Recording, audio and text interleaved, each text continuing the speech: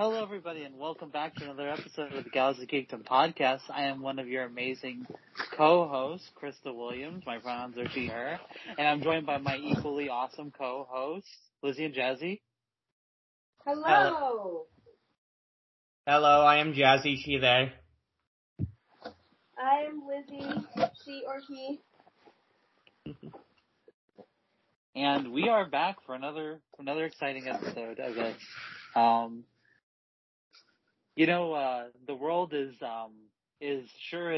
bright, isn't it? It's really bright and shiny, isn't it? Yeah, speaking of bright and shiny, I watched Thor Love and Thunder the other day. That's a segue. Getting on the segue. To give... Jazzy, without Go ahead. Spoilers. I won't spoil anything. Because I do want to see it. Now, I'll say this. I know I'm not exactly the biggest lover of Marvel films in this podcast. I know I've been very critical to a lot of them. Not without justification, but I still feel like I'm not, completely without reason. But you have to understand, I was hyped for this movie because I did like Thor Ragnarok quite a bit, actually. And I do like Taika Waititi's work. So I want you to keep in mind, I am about to say what I am about to say as someone who really wanted to like this movie and was ready to enjoy it and defend it from all the haters.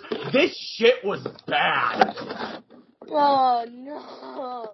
It was really bad. I needed people to be full of shit. No. The people who are hating it for stupid reasons, they're full of shit, but it's not a good movie at all. It is bad. It is queer-baity as well, so sorry. Sorry, you don't get gays. People are gonna be mad at that. You don't get gays beyond a couple scenes that they can remove from the international release. I saw the worst take about this issue on TikTok the other day. I haven't seen the movie yet, but it was just the absolute worst take. Well, no, the biggest problem isn't that it was trying to be queer. The biggest problem was it wasn't. It was one of the straightest movies with a desperately gay center trying to get out I've ever seen. But it's not like something like, it doesn't fulfill a fun niche of a movie that's trying so hard to be straight but ends up being really gay, like something like Fast and Furious or Highlander or something like that. No. What it is that I believe the director when he said he wanted this movie to be gay. I believe him 100%, and I believe Tessa Thompson when she said she wanted Valkyrie's bisexuality to be explored. I believe them when they all said that. You know who I don't believe in? Disney! As soon as Taika said he wanted this movie to be gay, I knew Disney was gonna fuck it up somehow. Because no gay films allowed, you see. No, of course not. Why would they be? No, this movie's humor is, I'm never a fan of a lot of MCU movies' humor, but even without that in mind, even looking at this objectively, the humor in this movie is so bad, and that's unfortunate because it takes up a good chunk of the movie. I dare call this movie a bad comedy. There's a running joke, and this isn't a spoiler, there's a running joke where Thor has two goats, and they do the screaming goat meme from a decade ago. And they do it constantly. It's throughout the entire runtime that these goats are around screaming, and I shit you not, I had a headache by the time this film was over, and that's not hyperbole, I walked out of the theater with my head hurting. Because of these fucking goats. Like I said, nothing gay in the movie outside a couple lines that they can just remove from international releases because, of course, it's the Disney way. As far as a lot of the effects looked really bad. The performances were shockingly awful. I love Natalie Portman, but holy shit, this was one of her worst performances by far, and I say that having watched Attack of the Clones. Okay, listen, because that was a point of concern for me, TBH. Mm-hmm. When the clips I saw of her in the trailers, I was like, why are your line reads so weird? No, I was just hoping that the clips were cut together poorly. No, they weren't. It's all bad. All the acting in this movie's terrible, minus one performance. Christian Bale was the poor man's back must be shattered because he was practically carrying this fucking movie. Oh no. Like his performance was genuinely enjoyable. It had a good amount of scenery chewing, but like when he had to be dramatic, it actually worked. I actually really liked this performance, but everyone else was terrible. Like Chris Hemsworth, I usually find very entertaining as this character, but he looked so done before this movie started. Probably because hey, I don't blame him. If my character was turned into an overlong fat joke in Avengers Endgame, I'd be tired too. Yeah, he was bad. Tessa Thompson was shockingly bad in this. Russell Crowe, good God, he's not in the movie that much, but every line he has, I'm wondering what the fucking direction was, because he plays Zeus like he's fucking Borat. And I'm genuinely wondering who thought this would work. Like, there was a point where it was in the middle of this character's big scene, and there was something I realized where I was like, oh my God, I actually agree with the Snyder fans on something. This Zeus sucks. Now, I don't agree with him that Justice League Zeus is good because he's not in much of the movie, but I generally agree this Zeus is terrible. Well, they would have said this Zeus sucks regardless of, like, the actual quality of it. I get that, but do you realize what kind of existential crisis I'm put in when I have to think to myself, oh my God, I agree with the Snyder fans on something? That's terrifying. It is! It's so terrifying. No, a lot of the humor was terrible. The action wasn't very fun. The effects were, I don't want to say laughable because that would imply I'm laughing at people who recently revealed that they're in an abusive work environment. So I'm just going to say I can tell that they were made by people in an abusive work environment, and that just makes me sad. Let's put a pin in that specifically. I want to talk about that too when we're done here. There's also something I want to talk about too about stuff. Yeah, so... Because I can't talk about the movie because I haven't seen it, but... But yeah, like I said, it's really bad. I think this is one of those movies where the humor took up too much of it. And don't get me wrong, I don't mind Thor taking a humorous tone. I liked Ragnarok for that, but that knew how to keep the humor balanced, and this one doesn't. In a way, it feels like what would happen if Ragnarok was bad. So, on a score of 1 to 10, I'm gonna give it a 2. And it's a movie that only barely skirts away from being a 1, honestly. I'll probably like it more than you, knowing me. But Probably. I'm very curious. No, even hardcore MCU defenders I know fucking hate this movie, so...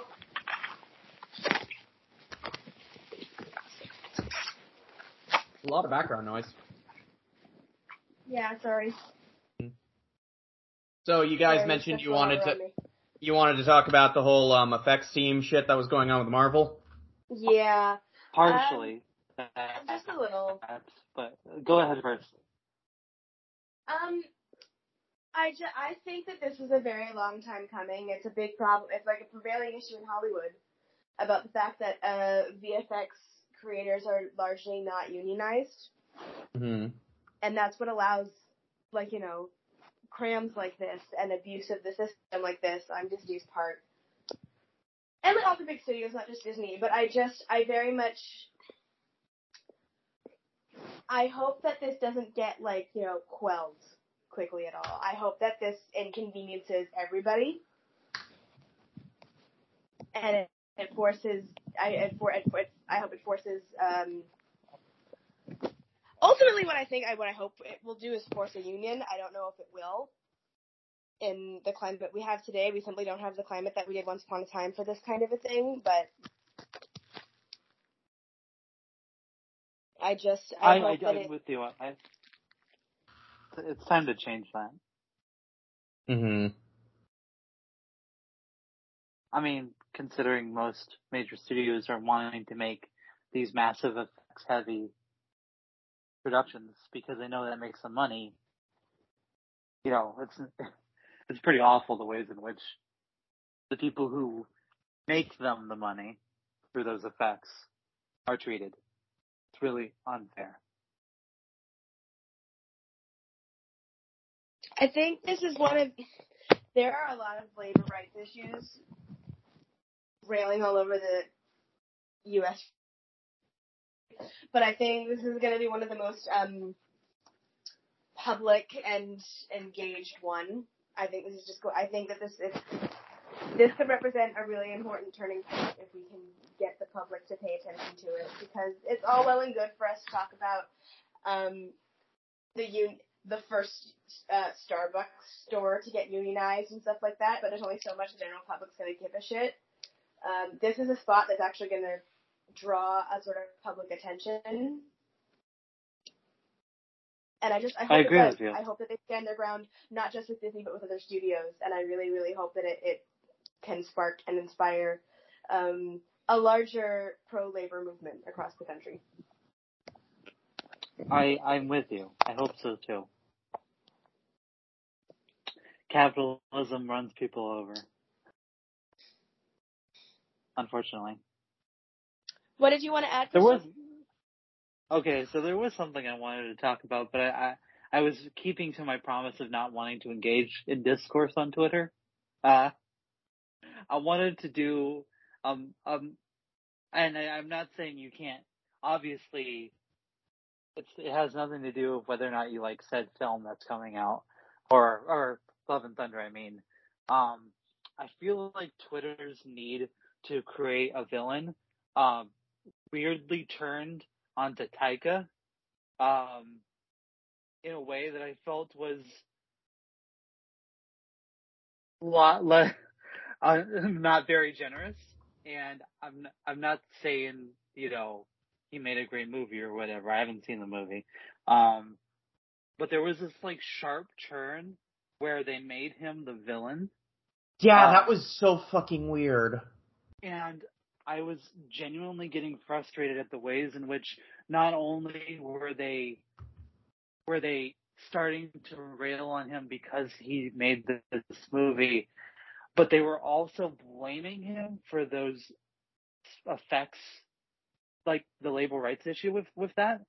And I feel like that is a gross oversimplification of the problem, and it is weird that this issue has been going on, I know, for like a while, and it's weird to do it on one of the rare non-white filmmakers. Like, that can't be overstated, like, or understated. You know what I mean? I've just been very frustrating to see them turn on Taika, you know, someone who isn't white, and saying, hey, you're responsible for all the worst things, and you're actually a terrible filmmaker and a terrible person. And I feel that's really, really weird. It is really weird. And listen, I'm watching people unironically be like, just like Lin-Manuel Miranda, and it's like going straight over your head. Yeah, like with Lin-Manuel Miranda. Weird how this just keeps happening with brown men. Yeah. Weird that. Like, I need you to stop and think for 5 seconds about this blatant pattern that y'all keep making jokes out of. Like, no. No. Where is this energy with any other white directors? Exactly. Right. It's not. It's because Taika and it is the same thing that happened with Lin-Manuel Miranda, where everyone on the internet decided to turn him into like the embodiment of everything that's wrong with American liberalism and the Democratic Party. And it's like, the dude's a Broadway composer. Please shut the fuck up. Right. Also, it's like, so, what, like, okay, don't get me wrong, Taika said a few things that I vehemently disagree with, and I'm wondering, what the fuck are you talking about? But not enough to fucking vilify the guy, you know? Like, more just a head tilting, like, dude, what? like, they were like, I know. Did you ever see that clip that was going around of him joking on the Vanity Fair press thing when they were I didn't like him doing that, but I don't think he deserves to be fucking crucified for it. I just think it's like, dude, what the fuck? I think overall it was pretty harmless. He was making a quick joke with someone that he works with in a press junket thing. He wasn't thinking, I'm screwing over the effects people. Right, especially considering that this might have been recorded before that all came to light, Right. Yeah, who's to say exactly when that was recorded? And it's weird. It's just so... Right. The anger I saw from white people was very another thing I saw, I remember this one Twitter post where it's like, this guy goes, I don't understand why Taika Waititi has become something of an icon in the LGBTQ community. I mean, I'm not part of the community, and then I just stopped reading right there because I was fucking done. It's like, if you're a straight person and you're wondering why the LGBTQ plus community loves someone, then that's not your conversation to have. Shut the fuck up. Know your place. Like, stay in your fucking lane. Yeah. I mean, he also made Our Flag worked on Our Flag Means Death. And that's another thing. Like, people say, oh, Taika didn't actually want Love and Thunder to be gay. That was a lie. And it's like, fuck you. Like, if any director wanted a Marvel movie to be gay, it's him. And it's like, we need to understand that if a director wanted queer representation in their movie for like any studio, honestly, but especially for something like Disney, and it doesn't get in, it's not them, it's the fact that the studio sucks. Right. These films are not, like, solely made by one filmmaker with one vision. These are people, the directors, are people who were hired to come in to lead a team dictated by a set of guidelines mandated by Disney and Marvel working together. And here's the thing. Here's another thing we need to understand is that Taika Waititi does not exactly see his Thor movies as a passion project of his. I remember there was an interview back when Ragnarok came out where he just flat out admitted he took the job because he just wanted the money. And that is completely respectable. I do not see that as a bad thing, honestly. If you're offered a chance to make a big studio film and they have a big fat paycheck for you, fucking take it. And can we also, like, recognize that I want to just give a little bit of love back to Taika because I feel like he deserves a little bit. Realize the fact that he's producing some of the best television. Like, did any of you see Reservation Dogs? Because that show is phenomenal. Right. And of course, like I said, Our Flag Means Death, which was a fucking phenomenon. So, yeah. Like what that show did as a primarily queer show is fucking incredible. But go ahead. Sorry. I was just gonna say the thing I tend to dislike the most whenever this happens, because to a degree, not to the same degree as like we discussed, it's happening to brown men, but people get to a point with these where like once film Twitter has decided that we don't like a filmmaker, a creative anymore, right? Suddenly everybody wants to do this like retro, like retconning of everything. I never liked his work. Suddenly he never had any talent and bullshit. Like, what we do in the shadows was okay. Shut the fuck up. Shut the fuck up. You can be annoyed with a human being for reasons and not do this thing where we're like, I never liked him. He never had talent. Shut up. Right, like there are filmmakers who make shit that I don't like. But that doesn't automatically erase the good movies they make. Like when fucking James Cameron's Avatar came out and I wasn't a fan, I wasn't suddenly like James Cameron I don't think anyone was actually. No one was like James Cameron never made good movies, because that'd be a fucking stupid thing to say. I'd say most filmmakers have at least one movie, if it's not like super poorly received, it's just not considered as good as some of the other works. Every great filmmaker has that. Even Scorsese. You know? Yeah, Scorsese has had duds. I mean, like I said, I mostly like Taika's work. I don't like Love and Thunder. I still like his work. So, like, oh no, he made a bad film. Oh no, we're fucking human. Like, and it doesn't... It's just so much purposeful... It's this desire, especially in the landscape of Twitter, to be smart, feel and sound smarter than everybody else. Mm-hmm. Right. It's so ridiculous. Like, film Twitter is so annoying because they're either railing on a director for making one bad movie, or they find a movie that was heavily praised for very good reason, and now nitpicking the shit out of it to say it's actually bad, cough, cough, everything, everywhere, all at once. Oh, yeah, I saw that too.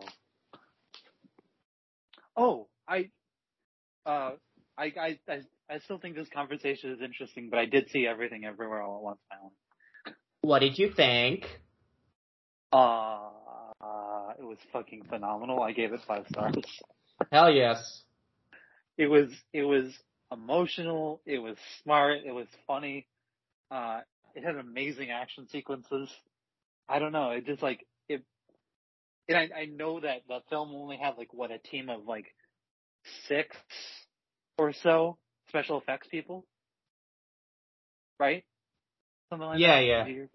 Yeah, it's like, this was a film clearly with a budget, but my god, the film looks amazing. The film looks amazing. Like, beyond its incredible story, it looks incredible. It's visually, engaging, and the performances from everyone across the board were phenomenal. Mm-hmm. That movie is my favorite movie of the year so far. Really close to The Batman. Same. When I saw Belle at the beginning of the year, I didn't think anything was gonna beat it, and then this came out and I was like, shit. Oh shit, I need to see Belle. Mm-hmm. That's on my list. I will watch that one and give my thoughts on it too, but I'm glad I finally got a chance to check out Everything Everywhere at Once. I need to see it still. Oh, I won't spoil anything. You should see it. I know, I want to so bad. I think my favorite movie of the year so far is probably The Black Phone. Oh, I'm seeing that tomorrow. It was really fucking good. What's the film? The Black Phone. Oh yeah, I need to watch. Maybe I'll see that tomorrow as well. I'm part of a rewards program with my theater, and I got a free popcorn for seeing Love and Thunder. I guess as a sympathy gift. Hey, you got some money. Yeah. I got a free popcorn. Like, I see movies for free on the card already, and it has a free popcorn ready for it. It's like, oh, okay. No, it's not a sympathy gift. It's part of a thing where if you see, all the Marvel movies, it'll, on your account, buy the tickets for each Marvel movie on your account, it gives you, additional points and a free popcorn. So because I saw both Multiverse of Madness and Love and Thunder, I got additional points on the account and a free popcorn. And I guess I get even more if I go see Wakanda Forever. So I need to decide if it's worth supporting a movie that kept on an anti-vaxxer or not.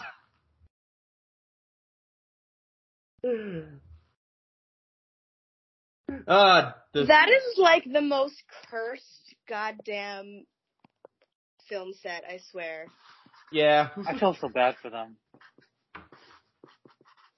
I feel bad for everyone who's not the anti-vaxxer.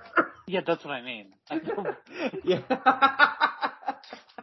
That's exactly what I mean. Mm-hmm. There was there's been a lot of weird anti-vaxxer things with celebrities and actors. Mm-hmm. I watched the show. It's on Fox called 911. That's the guilty pleasure. I kind of enjoy these firefighter / medical. Oh, drama. I know which one you're talking about. Did you hear about I'm this? a fan of that one too. Yeah. No. What happened? What's going on? It's Angela Bassett. Angela Bassett. That was the big reason I started watching it, is because I love Angela Bassett. But yeah. You know her character, her ex-husband, who's gay. Uh-huh. In the show? Okay. So yeah. The actor who plays him was kicked off the show because he refused to get vaccinated, and he said it was because of his religious beliefs. And then he tried to sue for discrimination on his religious beliefs. It's so fucking... Oh my god. It's just... I know. His character was good, but I didn't know the guy was fully, and I guess I hate when they use that. I hate when they use, getting vaccinated is against my religious beliefs. What fucking religious beliefs? What fucking religious beliefs? Right. Did your, whoever church you go to, make it up 2 seconds ago because they were mad about it? Point me in the verses of Bible that Jeebus said that you're not supposed to get a pokey in the arm. It's the people who are anti-vax but otherwise utilize modern medicine. Right. Really. I worry for the children of the people who are, crazy enough to not believe in Western medicine, quote unquote, at all. Yeah. But at least they have a consistent belief around it, which is that God doesn't want you to use it. At least you at least that's there, right? At least that's consistent. It's the way I feel about libertarians a lot of the time versus, other types of Republicans. I'm like, at least you've got an ideology for the most part that you're sticking to, and I can respect that even if it's insane. But, with the people, the anti-vaxxers for the most part are otherwise still, going to when they get COVID and are fucking dying, they're still expecting to be put on a ventilator. So, that's the thing that really, that's the brand of this that really tends to piss me off. I hate it, too. Remember those people who were making fake cards and they were going around in different stores trying to say that, I am exempt. An ADA exemption or some shit? It's that's not how this works, motherfucker. From wearing a mask. It's always the far-right Christian crowd, I swear to fuck. Listen, I worked in retail in 2020. I got a job at Target, and I'll never forget this one time a lady came in, and this was well before anybody was vaccinated. Everyone was still definitely supposed to be wearing masks. Mm-hmm. And this lady walked up to my register, and it took me a moment something was so off about her, and it took me a second to figure out she didn't have a mask on. It didn't even dawn on me for a whole 30 seconds. And when I realized it, I was like, do you need a mask? I was just so confused. I was like, how did you make it inside and walk around the whole store without a mask? How did no one say anything?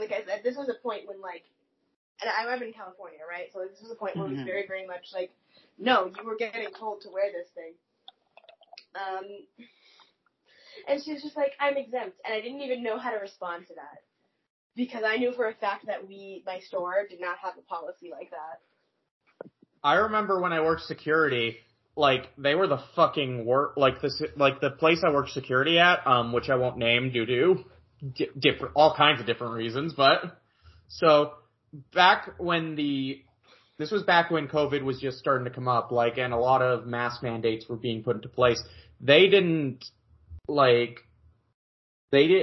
implement mask mandates until until the law got on their asses.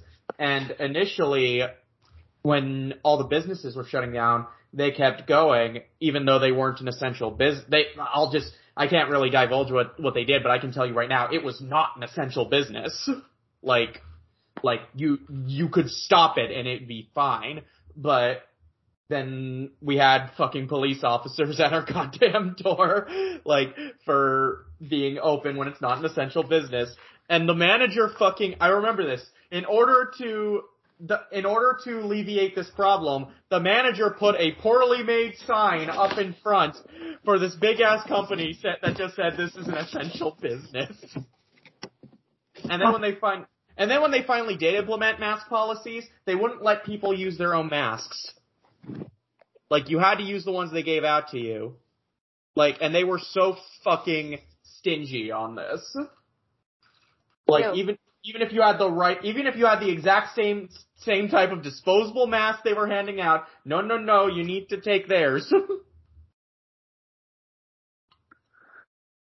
That company was a joke, and I'm glad I left it when I did. Yeah, they sound awful.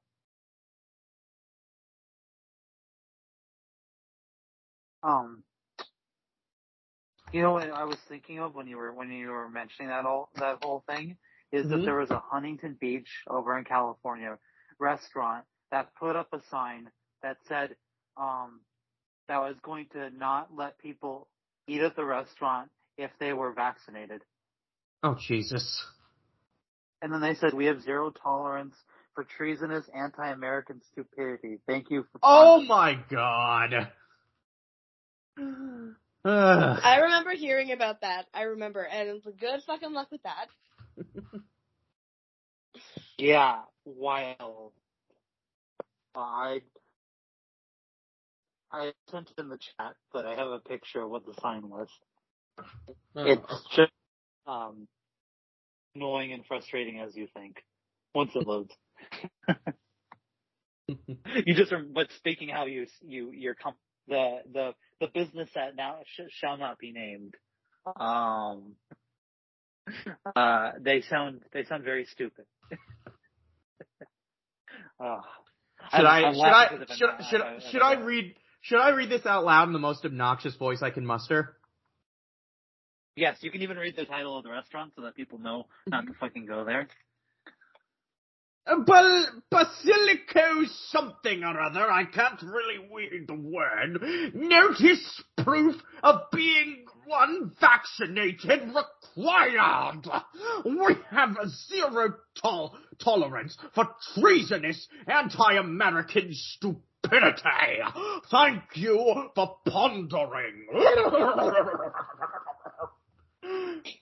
How do you submit? How do you submit proof of being unvaccinated? I'm sorry. I have no idea how they thought that they could. You can't prove a negative, you fucking dipshits. But knowing listen, these people think they're the funniest people on the planet. They think they're hilarious and so clever, and that they're owning the libs so hard with stupid shit like this. You notice how they don't stand for anything? They don't. Their entire viewpoint is faulty. Yeah, they're fucking stupid. Yes. I probably gave them a much more classy voice than they deserved when I read that. Hold on, let me try. We have these really weird pockets of stupidity here in California.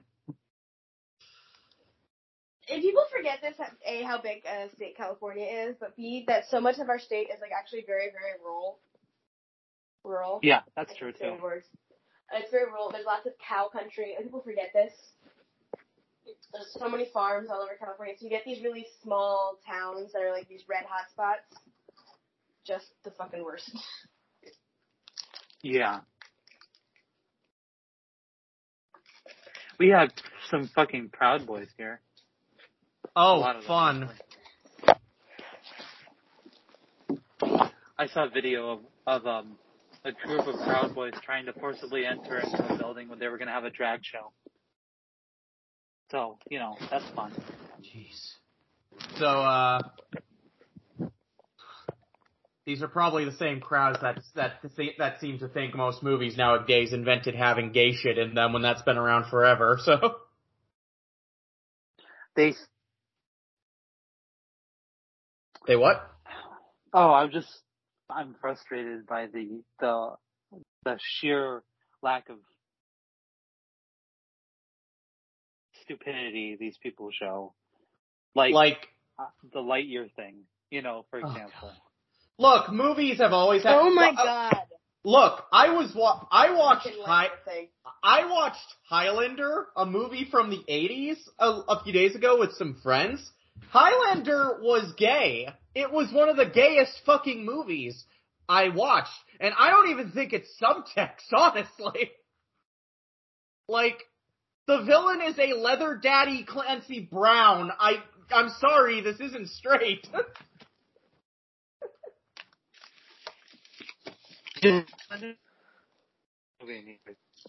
Like, the whole plot of the movie involves two men fighting with their very phallic weapons all the time, and when one of them wins, they have this orgasmic rush called a quickening. Oh, yeah, right.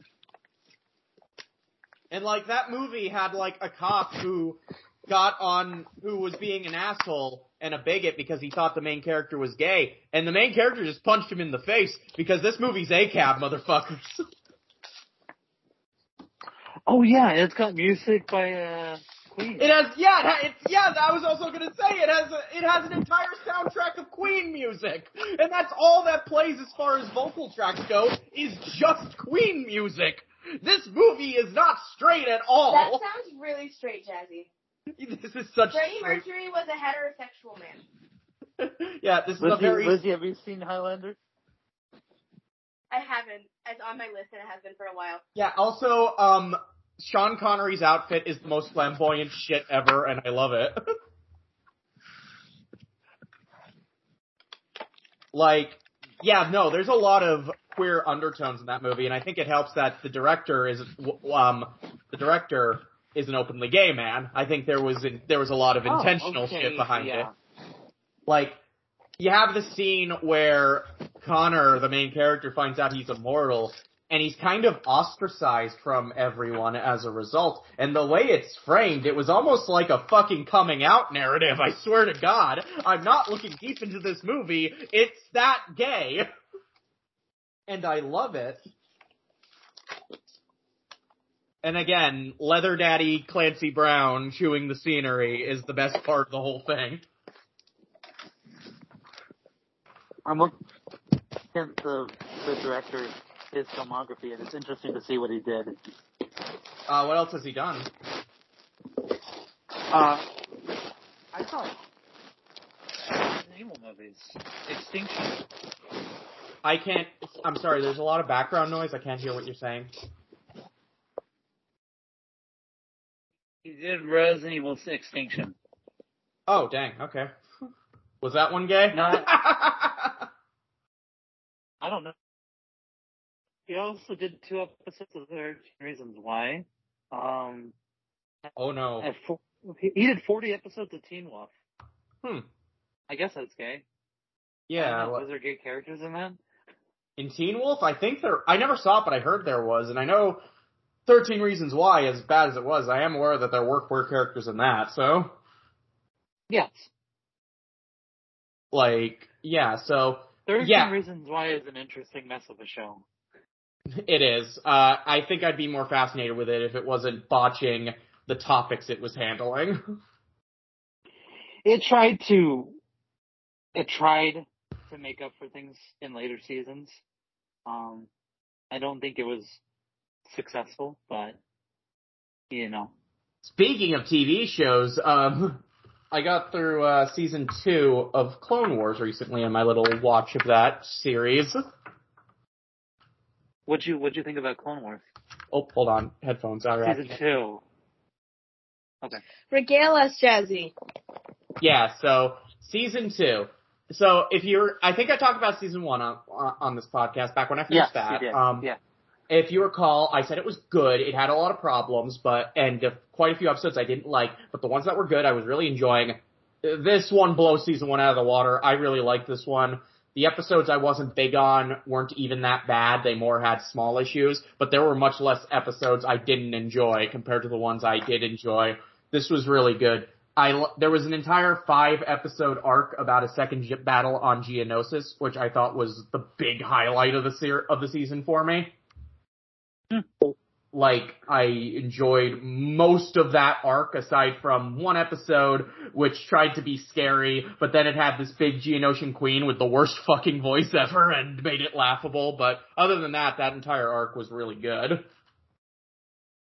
I'm trying to remember that, but yes. Yeah. That season, I think the show gets better as it goes along.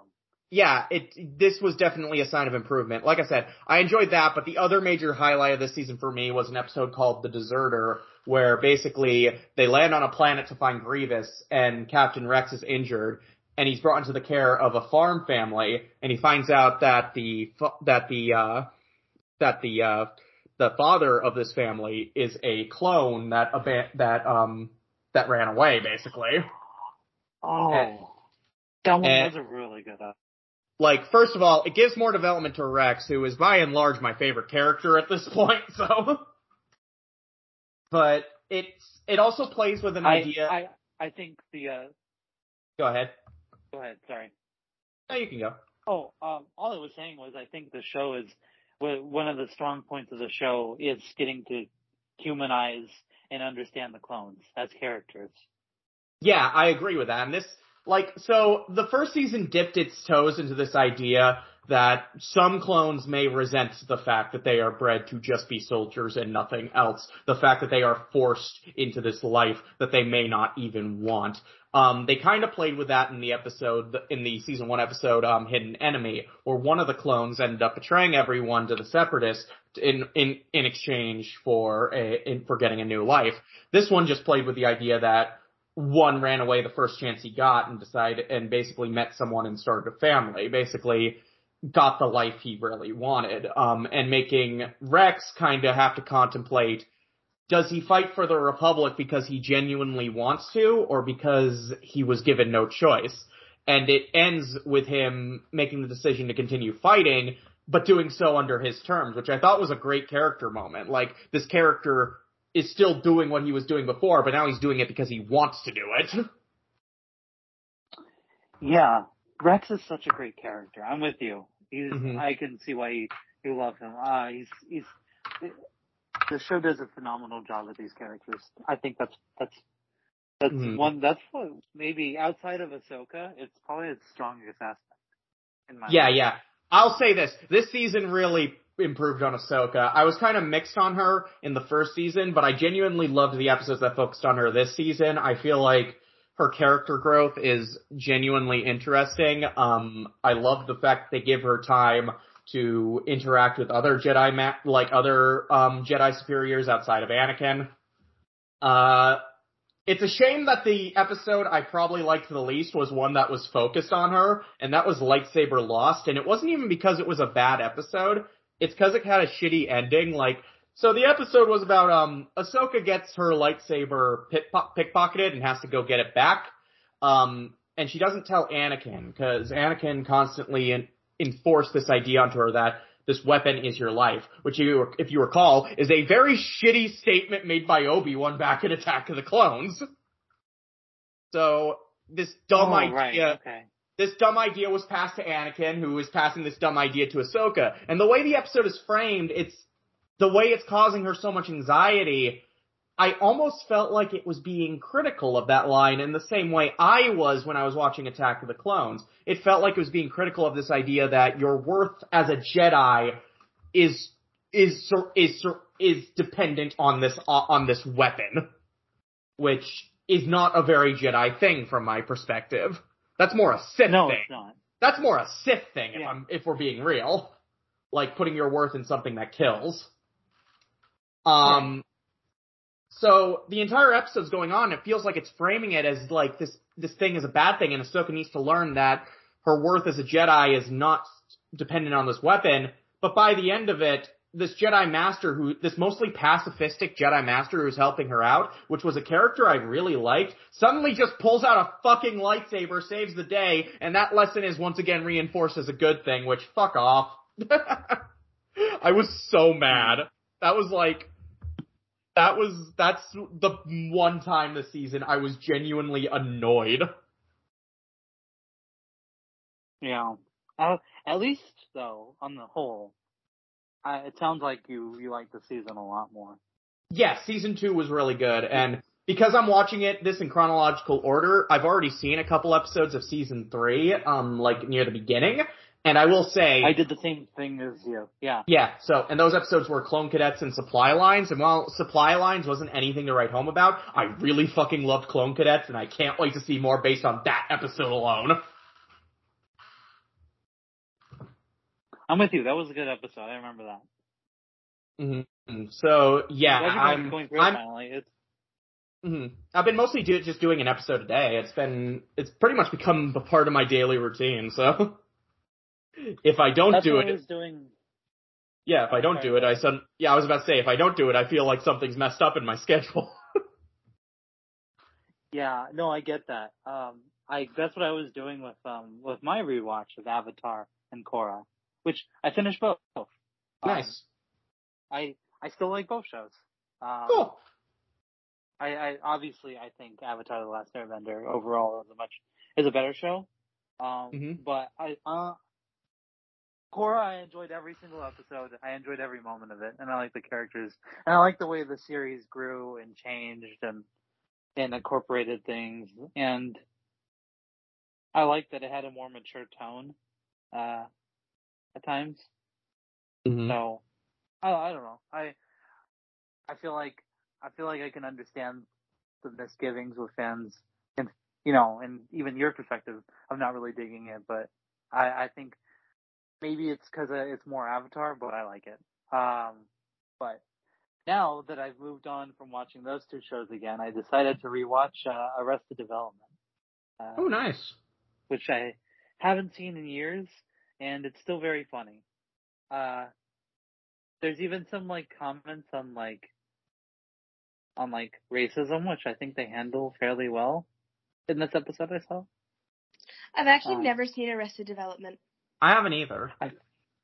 It's bear in mind it's a show from 2003, so I'm guaranteed there's some moments where I'm like, okay, this is a little bit you wouldn't see today. But I would say the show is not trying to be edgy. I think it's pretty funny, and it makes fun of rich assholes, essentially, because that's the concept of the show. The show is that Michael, played by Jason Bateman, is the one responsible son in his family of self-absorbed assholes who grew up wealthy, and his father is arrested in the first episode and dealing with all his crooks, the crookedness of his company, and Michael is doing his best to keep everything together, including the financial stuff. But that show is fascinating, kind of like Freaks and Geeks, in that it has all of some of the most famous, or at least well-regarded comedic talent, all in one thing. Kind of like how Freaks and Geeks had Seth Rogen and James Franco, and Arrested Development has obviously Jason Bateman, Michael Cera, Will Arnett. I am inhumanly obsessed with Freaks and Geeks. I fucking love that show, and it breaks my heart that there's not more than one season. Yeah, I need to go back to rewatch that, but yeah, that was a good. That is a show that balances. I don't know. It felt like it was ahead of its time in a lot of ways. It's like Stranger Things, if Stranger Things wasn't about monsters. It was just about. It was just about these kids in high school. Have you seen any of that, Jazzy? Freaks and Geeks? I have not. Okay. It's basically a high school dramedy. I guess that's the best way to put it. Coming of age show. It was Judd Apatow, right? He made the show. And Judd Apatow worked on it, but it was, what's his name? Paul Feig. It was Paul Feig's baby. Right. Yeah. I knew that Judd Apatow, that was kind of where Judd Apatow and his relationship with Seth Rogen really started. Yeah. Is they worked together on that show and got super close, and then you know how that went. Yes. I mean, obviously, and same with James Franco at the time too. Again, it was like I said, Arrested Development, kind of a similar Freaks and Geeks, only in the sense that both of those shows had super talented people, all working together before they became huge stars. So, but if you want a funny show, Arrested Development is worth it. Just bear in mind it's from 2003, so there are moments where you're little cringy, but it's still mostly really, really funny. And the directors of almost every episode I've seen so far of the first season, I completely forgot, are Anthony and Joe Russo. Oh, okay. So, like, first Wild. episode, both of them work together, and then they alternate directing episodes. So you'll see, like, episode like directed by Joe Russo. So, if you want to trace their career back with their days working on television. On to bigger and better things here. Yes. Well, better Totally. is debatable, but bigger things. Bigger things. Now, I have to keep watching to see if they stick on through the second and third season. I would imagine they do. But I think they also directed on Community, correct? I actually also haven't seen Community. These are my Like I said before recording the podcast, I am so behind with TV. My friends have only just recently been showing me Breaking Bad, so. And what are your thoughts on Breaking Bad? Keeping in mind that I still have the last four episodes left, Breaking Bad is genuinely one of the best shows I have ever watched, and I say that being far removed from the hype. Like watching it after the hype has pretty much died down and gone to Better Call Saul, so. Yeah, that show is phenomenal. I think the acting is some of the best I've seen. Like, every scene with Bryan Cranston's great. Aaron Paul fucking knocks it out of the park in every moment. Like, I don't think there's been an episode where I ever thought his performance in particular, was lacking. I love Aaron Paul on this show so much. I love his pieces. I really love Jonathan Banks. I forget the actor's name, but I love the dude who plays Gus Fring. I thought he was one of my favorite performances. Giancarlo. Him. Yeah, him. He also plays Lex Luthor in the Harley Quinn show, so. Yes, he does. And he was also Moff Gideon in what's it called? In Star Wars, A Mandalorian. Oh, cool. Yes. And then obviously for Far Cry 6. Yeah, who else in terms of performances? I only needed one episode with Bob Odenkirk as Saul to be completely sold on a spinoff with him. Saul's great. Yeah, the minute I saw him the first time, I was like, okay, I'm already sold. I told my friends, you don't need to convince me to watch Better Call Saul. I'm already convinced. Anna Gunn, really fucking good. She shouldn't have been given a lot of shit from people on Twitter because Twitter sucks. Really, all the performances are great. I don't think there's any performance in this show that I found lacking. And it was also funny because Matt Jones as Badger, I believe the character's name was. The way I recognized that was him was as soon as I heard his voice, I realized it was Wedge from the Final Fantasy VII remake, who Matt Jones voices, so. Oh, okay. And which is funny because Aaron Paul was also in the Final Fantasy movie Kingsglaive, so I found two Final Fantasy references in this fucking show. Two Final Fantasy connections. Wait, you said Aaron Paul was in the Final Fantasy movie? Yeah, he was in, it was a movie called Kingsglaive. It was like a prequel to Final Fantasy 15. Basically Final Fantasy 15 tried to be this, Square tried to make it this mega franchise before the game even fucking came out. Similar to... that movie? How was the movie? Yeah, how was it? Did you like it? Kingsglaive? Fuck no, it was awful. Okay. I don't know anything about Final Fantasy, so I just was curious.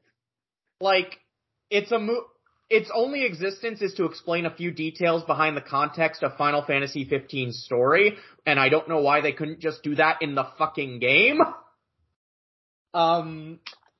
It's visually impressive. I thought the animation was good, and they managed to get in not only Aaron Paul to beef up to get a bit of stars into the mix, but also they brought in Sean Bean and Lena Headey because this was around the time Game of Thrones was very popular.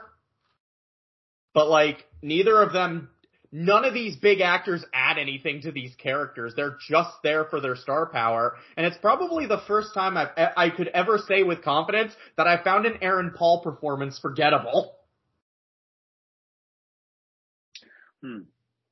Yeah, like that entire movie is just, it only exists to give context to a game with plot details that should have just been in the fucking game. Because they were trying to do like a multimedia type story presentation with 15, because they had a prequel movie, they had a 5 or 6 episode anime series to give the backstories of the main characters, because again, we can't just have this in the game for some reason. Final Fantasy 15's fucking weird. And here's the best part. Good? It's a fun game. It's just weird. And then they had DLC, some of which was going to lead to an alternate ending, that completely throws off the events of the original game's ending. But it got canceled when they still had 3 left to do. So the remainder DLC stories were compiled into a book. So to get the full story of this game, you need the game, a movie, an anime, a bunch of DLC, an online multiplayer game called Comrades, a mobile game, I think, and a book. This is hilarious. Oh. You need all this shit just to fully understand one game's story. I miss when video games just told the story in the game.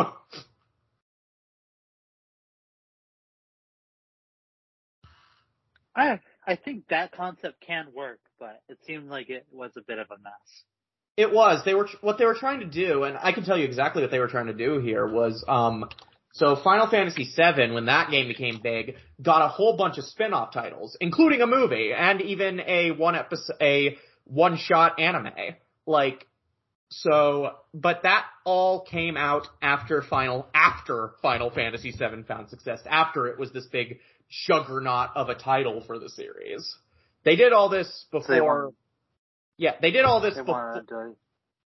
They wanted to recreate. Sorry. I was about to say, they wanted to recreate the same magic that got Final Fantasy VII popular, despite the fact that at a time they had a remake of the fucking game in development.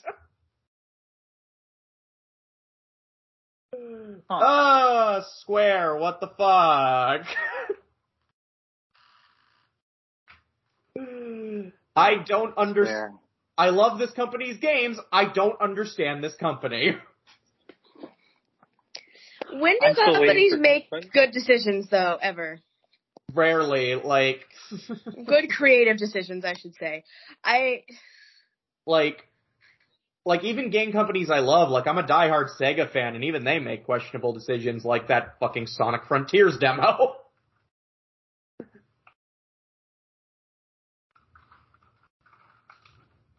Is that new game, right?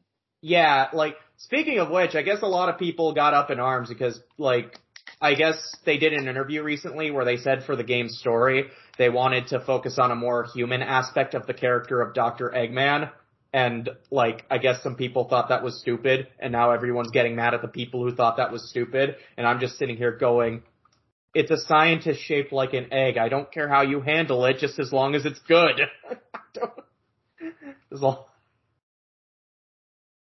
Internet discourse about things like that is so weird. Right. Yeah, we are getting discourse on the humanity of a character that is named Dr. Ivo Eggman Robotnik. Discourse is fun sometimes, I'll give it that. I'm just looking. Sometimes it can be funny.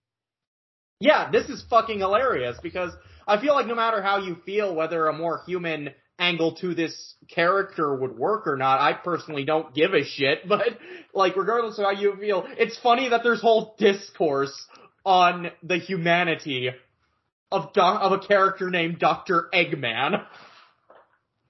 Oh, sometimes discourse goes in the weirdest of directions.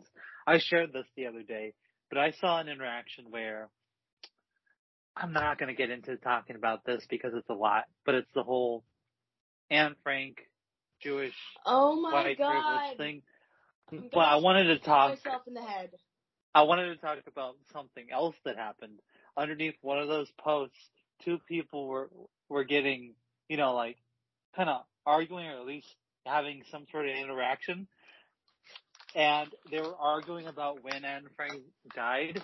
Well, apparently the person thought that Anne Frank was Helen Keller. Oh my fucking god. This is not the first time I have heard of that, and it's definitely not about to be the last. No, it's not the first thing that happened. You know what my thought was? It fucking happened in Clerks 2. There's an entire scene where Randall thinks that Helen Keller is Anne Frank. I'm just like, did Twitter just reenact the scene from fucking Clerks, a movie that came out like 15 or 16 years ago at this point?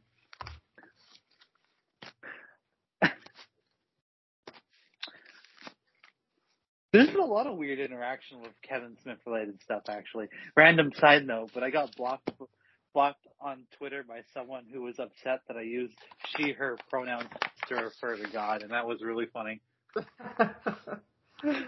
God is Alanis Morissette. We all know that. God is Alanis Morissette, yes. Who boops you on the nose. Jazzy, have you seen Dogma? I haven't. I really need to. It's one of my We kind of favorites. spoiled it, but we kind of spoiled it, but God is literally Alanis Morissette in the movie. Well, that's fucking amazing. It is that amazing. movie's great. It's Kevin Smith, I think, amongst his more absurd movies. Not his most, because Tusk still exists, but it's definitely one of his more absurd. Smith as a filmmaker, because I actually like a lot of his movies. Me too. Okay. I'm wondering what the general consensus on him is, and I genuinely like a lot of his comedy films. Kevin Smith makes what he wants to make. Like, I feel like Kevin Smith is like a comedy version of Rob Zombie. Not nearly as talented as Rob Zombie, but he's like a comedy version of Rob Zombie, in that he makes the movies he wants to see. I think his movies are better than Rob Zombie's. I'm gonna fight you, Crystal. Rob Zombie makes it. Rob Zombie is, but he doesn't know how to apply it. That's just my thoughts on his work. You're allowed to Kevin be wrong about stuff every now and again, Crystal. No, okay. Hey, I'm right. No, you're not. I'm gonna pose this question on Twitter and ask. I'm gonna let the people decide. While we're on it, have you guys seen the trailer for the Munsters movie? I did. No. It's confusing. I I'm have. not confused at all. I don't understand what everyone's confused by. No, I'm not hating on it. Okay. I'm just confused by the editing of the trailer. Like, nothing in it. Like, I'm excited about the concept. I think Rob, I like that he's a Munsters fan and he's getting to make his own movie, which is trying to capture the spirit of the old show. But none of the jokes landed for me. I try. That's a much more fair criticism. What I keep seeing people being like, why does it look like this? Why does it look like this? Because he's intentionally made it look like an episode of the Munsters. Oh, I'm fine with that. I know cool people are acting so confused. I'm not confused because I think it was a poorly edited trailer. I think there was a very large subset of people who thought that his Munsters movie was going to be like House of a Thousand Corpses. I think people thought he was going to take a more traditional Rob Zombie direction with it, and he didn't. He went in the exact opposite direction. You know, he's making it a very sincere adaptation of the old show, and I think that's he loves it. Because he loves it. He wrote one of the best like metal songs of the last 40 years is about the Munsters car. Oh yeah, that's right. That song kicks ass though. That song does kick ass. I'm not gonna sit here and listen to any other opinion. But I think that's a big part of the strange reactions I'm seeing to it. I'm seeing just so much befuddlement, and I'm like. I just think the editing of the trailer was poor. I'm so excited about the movie. I've never seen the trailer, and I have no opinions of anything regarding this movie one way or another. Jazzy, it's a ride. You should watch it. Right now? No, you don't have to right now. You don't have to right now. Just in general. But by the way, this isn't the first time that Rob Zombie has made a comedy film. I'm talking about The Haunted World of El Super Beasto. Have you seen that?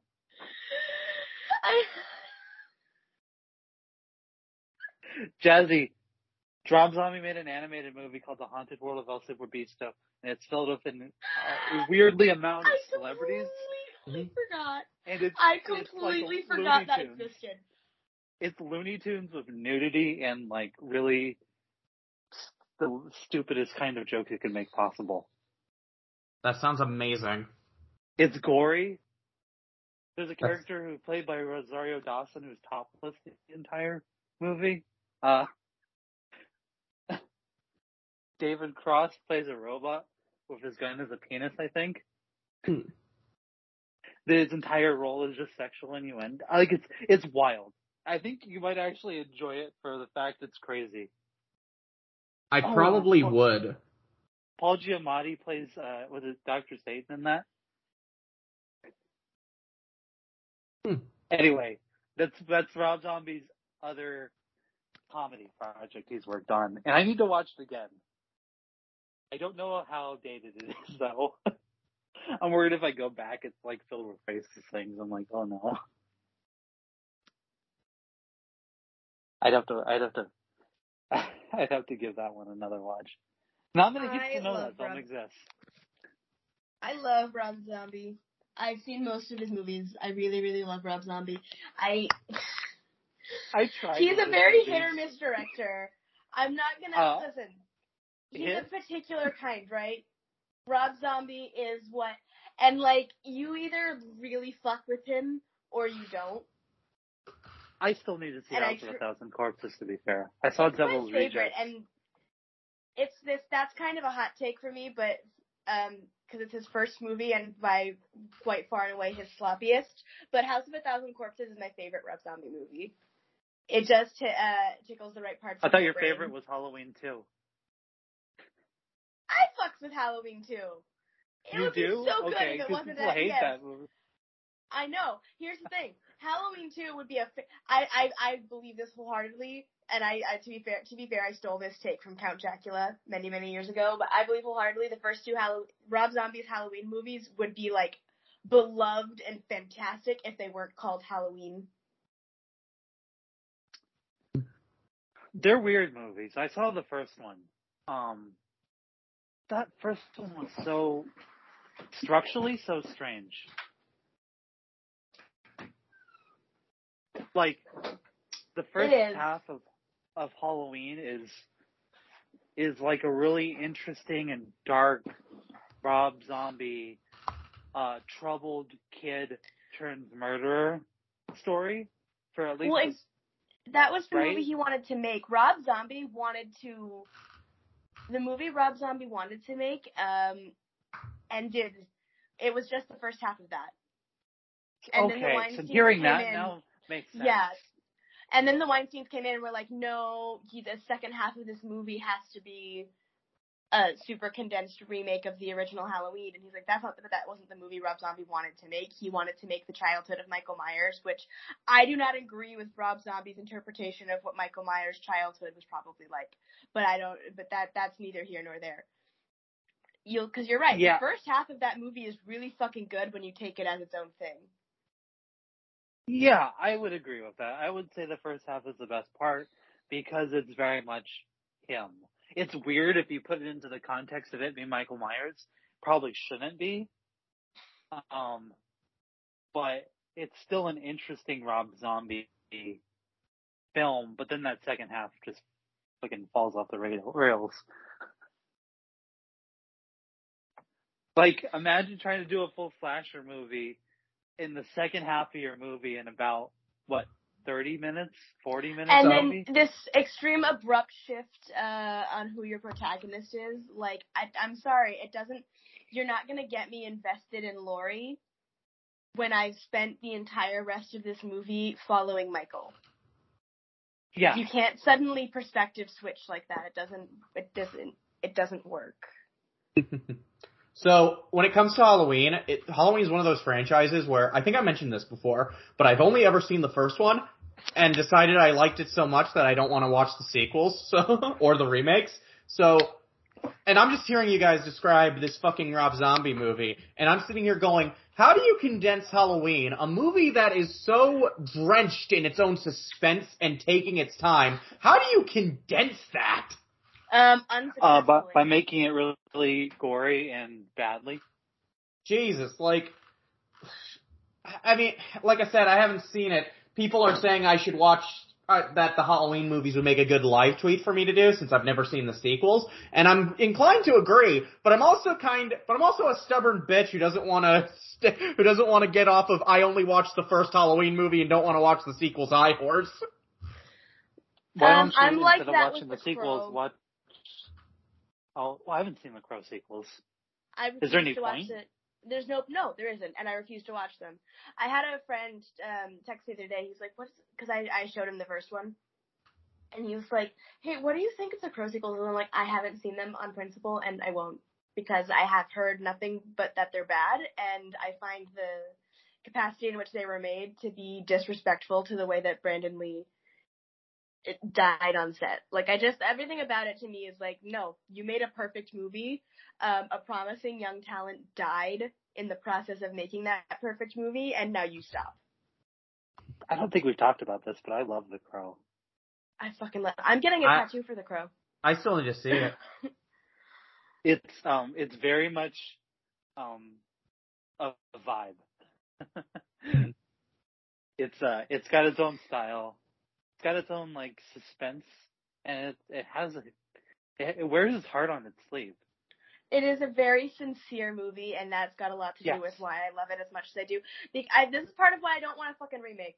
If they try and remake The Crow, there's gonna be a bunch of wink wink, smarter than the audience bullshit that I don't fucking want in The Crow.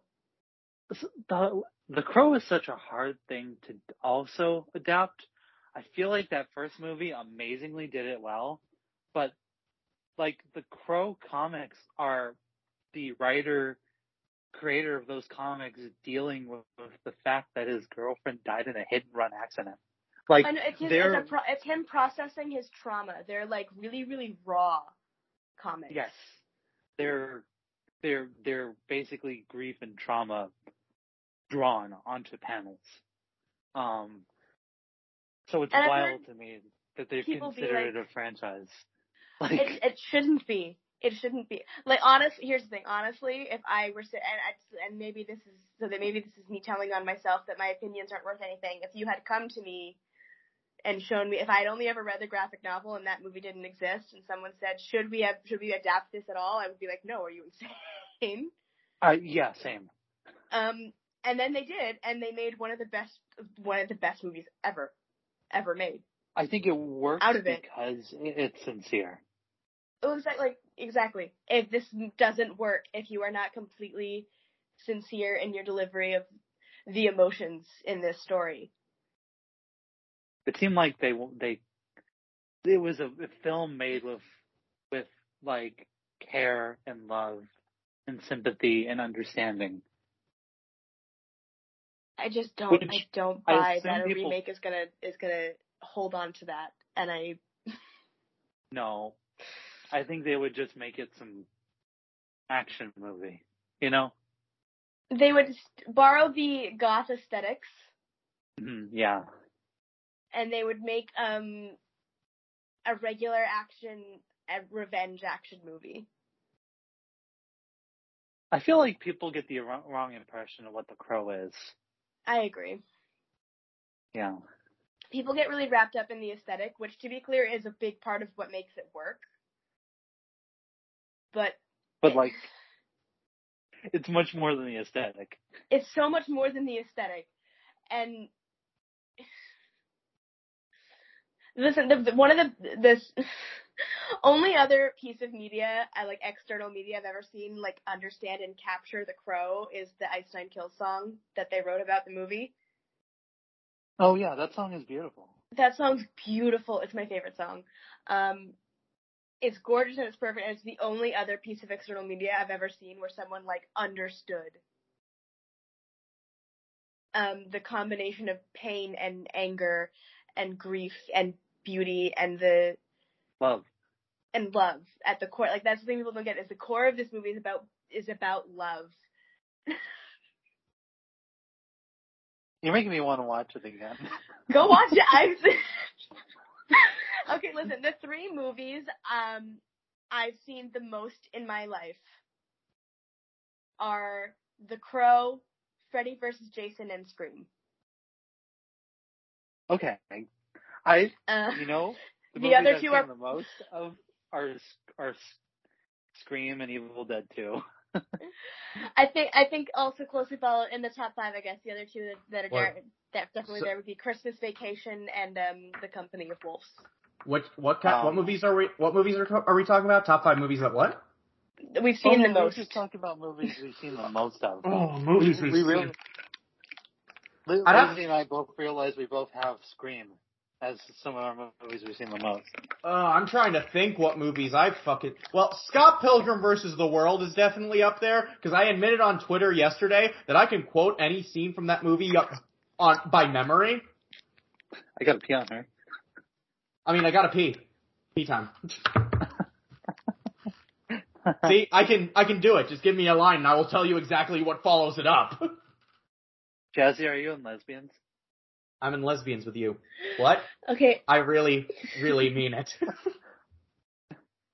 My girlfriend and I say that to each other all the time. We're in so that movie, cute. So that movie, I'm gonna say Spirited Away, considering one of my earliest memories was seeing that movie in the 1st grade. So I'm gonna say that was definitely one I've seen the most, especially since anytime it was available at a Blockbuster or Hollywood Video, RIP, I would always rent it, or I would ask my mom to rent it for me because I was a child, so. I'm gonna say The Lion King was one I watched quite a bit. That's another one where I don't know if I have the same memorability with the lines as Scott Pilgrim, but that's another one where that movie's just so familiar to me. Like, I have such a familiarity with that movie. What else? Trying to think. Princess Mononoke. When I got that on DVD for the first time, I watched literally nothing else, so. And then I'm gonna say, what's one more that I watched the shit out of, that I probably watched the most out of any movie ever? Probably Revenge of the Sith, cause that was like young me's Star Wars. I don't like it as much now as I did then, but that was another one where when I got the DVD, that was all I watched. In fact, I think the original DVD I had got scratched and it kept freezing at a certain point, so we had to get a fucking new one. That makes sense. No, those are all good choices. You mentioned Lion King, and I was an Aladdin kid. Oh, my poor parents. I was a Cinderella and Beauty and the Beast kid, so Cinderella and Beauty and the Beast is not so bad, I think, for an adult to watch on repeat, but Cinderella, and I still love it as an adult, but those fucking mice must have driven my parents insane. I think another one I watched that's probably in the top 5, if not maybe at a respectable 6, is probably Treasure Planet. That's another one I've watched the shit out of, so. I have actually not seen Treasure Planet since I was a really little kid. I still watch Treasure Planet. I fucking adore it. I should really watch it again as a grown-up, because I just never got super attached to it as a kid, but my understanding is that people who love Atlantis really, really love Treasure Planet, and I am obsessed with Atlantis, so Those are the 2 movies I want to go back to, because that's that era of Disney when they were doing something. They were making those 2 duds. Yeah. But Yeah, and I'm always up for more experimental stuff in media. I mean, I've been doing a marathon of Dreamcast games. That's how that's how hipster I am, if you want to use a word for it. You said you played through Sonic Adventure on Twitter, right? I think I saw that. Yeah, I played through both Sonic Adventure games so far. I like them both. I know a lot of people say neither has aged particularly well, and in some respects they're right. Still fucking fun though. So, like, I mean, I still sing City Escape. Yeah, no. Whenever I play Sonic Adventure 2, I always sing along to all the vocal tracks. Primarily, City Escape at the beginning of the game, and Live and Learn at the end. I was fighting the final boss singing along to Live and Learn, and I don't even care that no one could hear me. Actually, no, I was in a call, so someone did hear me. It was probably weird, but I don't fucking care. So... Running around at the speed of sound. Got places to go, gotta follow my rainbow. Can't stick around, have to keep moving on. See, that's another one I can do from memory. So yeah, I like both those. Currently in my Dreamcast marathon, I'm kind of alternating between two games, which are, Skies of Arcadia, which is an RPG that focuses on sky pirates, so I'm kind of into this already. And, nice. Shenmue. Shenmue. Yeah, I fucking love I was so happy revisiting Shenmue. That's another game that's clearly aged quite a bit, especially with how open world games have evolved since then, but it's so fucking cool to see, the origin of a lot of things in games we kind of just take for granted now. The fact that there is this open world, the fact that all the NPCs can talk, the fact that there's actual facial animations. These are all common today, but back then this was a new thing, so... And it's entertaining with the fact that the voice acting is shit. It's so entertaining. I love bad voice acting. Right, and it makes me so excited to play Shenmue 2 because the voice acting is even worse, and I love it. Is it nearly as bad as Resident Evil 1? Oh no, I think Resident Evil 1 is the, king of bad voice acting in video games. I mean, I'll say this, the first Sonic Adventure, and by some extent Adventure 2, also had some pretty bad voice acting, which was fun to listen to. Adventure 2 was better, but it still had, some line reads that were so weird. There's a bit where, Knuckles, I think, was trying to sound threatening, and he sounded more whiny. But no, when you have the fact that you have, over 200 NPCs that all need these distinct voices, working in a limited talent pool of English-speaking actors in Japan, of course the voice acting's gonna sound terrible, and I love it. I don't know, and it's weird because the third game tries to recreate that shit voice acting, but the problem with that is they tried to do it intentionally, and you can't do it intentionally. There needs to be sincere effort in your shit. That's true.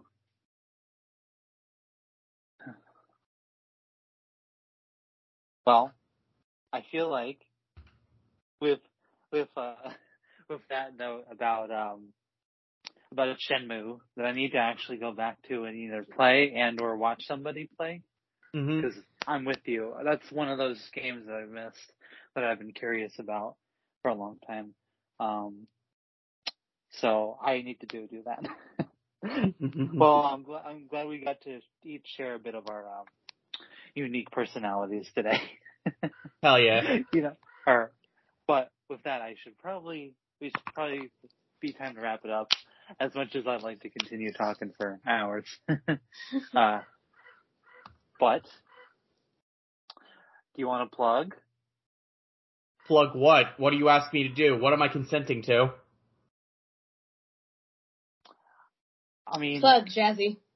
Plug. Okay.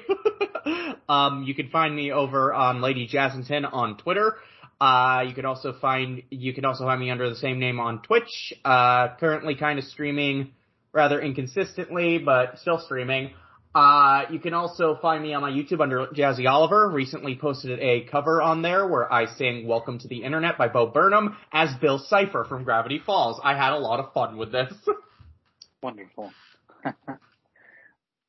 Lizzie, do you want to tell the good people? You can find me at Lizzie Lemon Drop on Twitter and The Final Whore on TikTok, where I just kind of talk about whatever's bothering me that particular day. I finally recorded the script I wrote for my Scream video essay that I wrote 2 years ago. Ooh.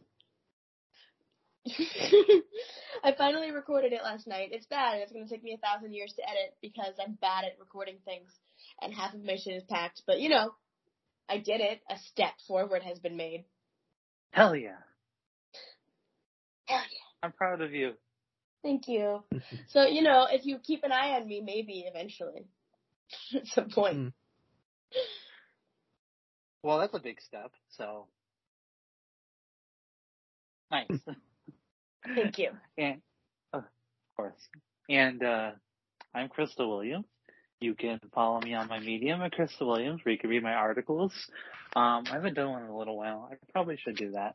And you can also follow me on Twitter at CrystalWRocks, where I get mad at people and make really inappropriate sex jokes. But what do you expect from me? So. And with that being said, thank you for listening to another episode of the Gals of Geekdom podcast. We will see you all next time. Goodbye, everybody. Bye. Bye.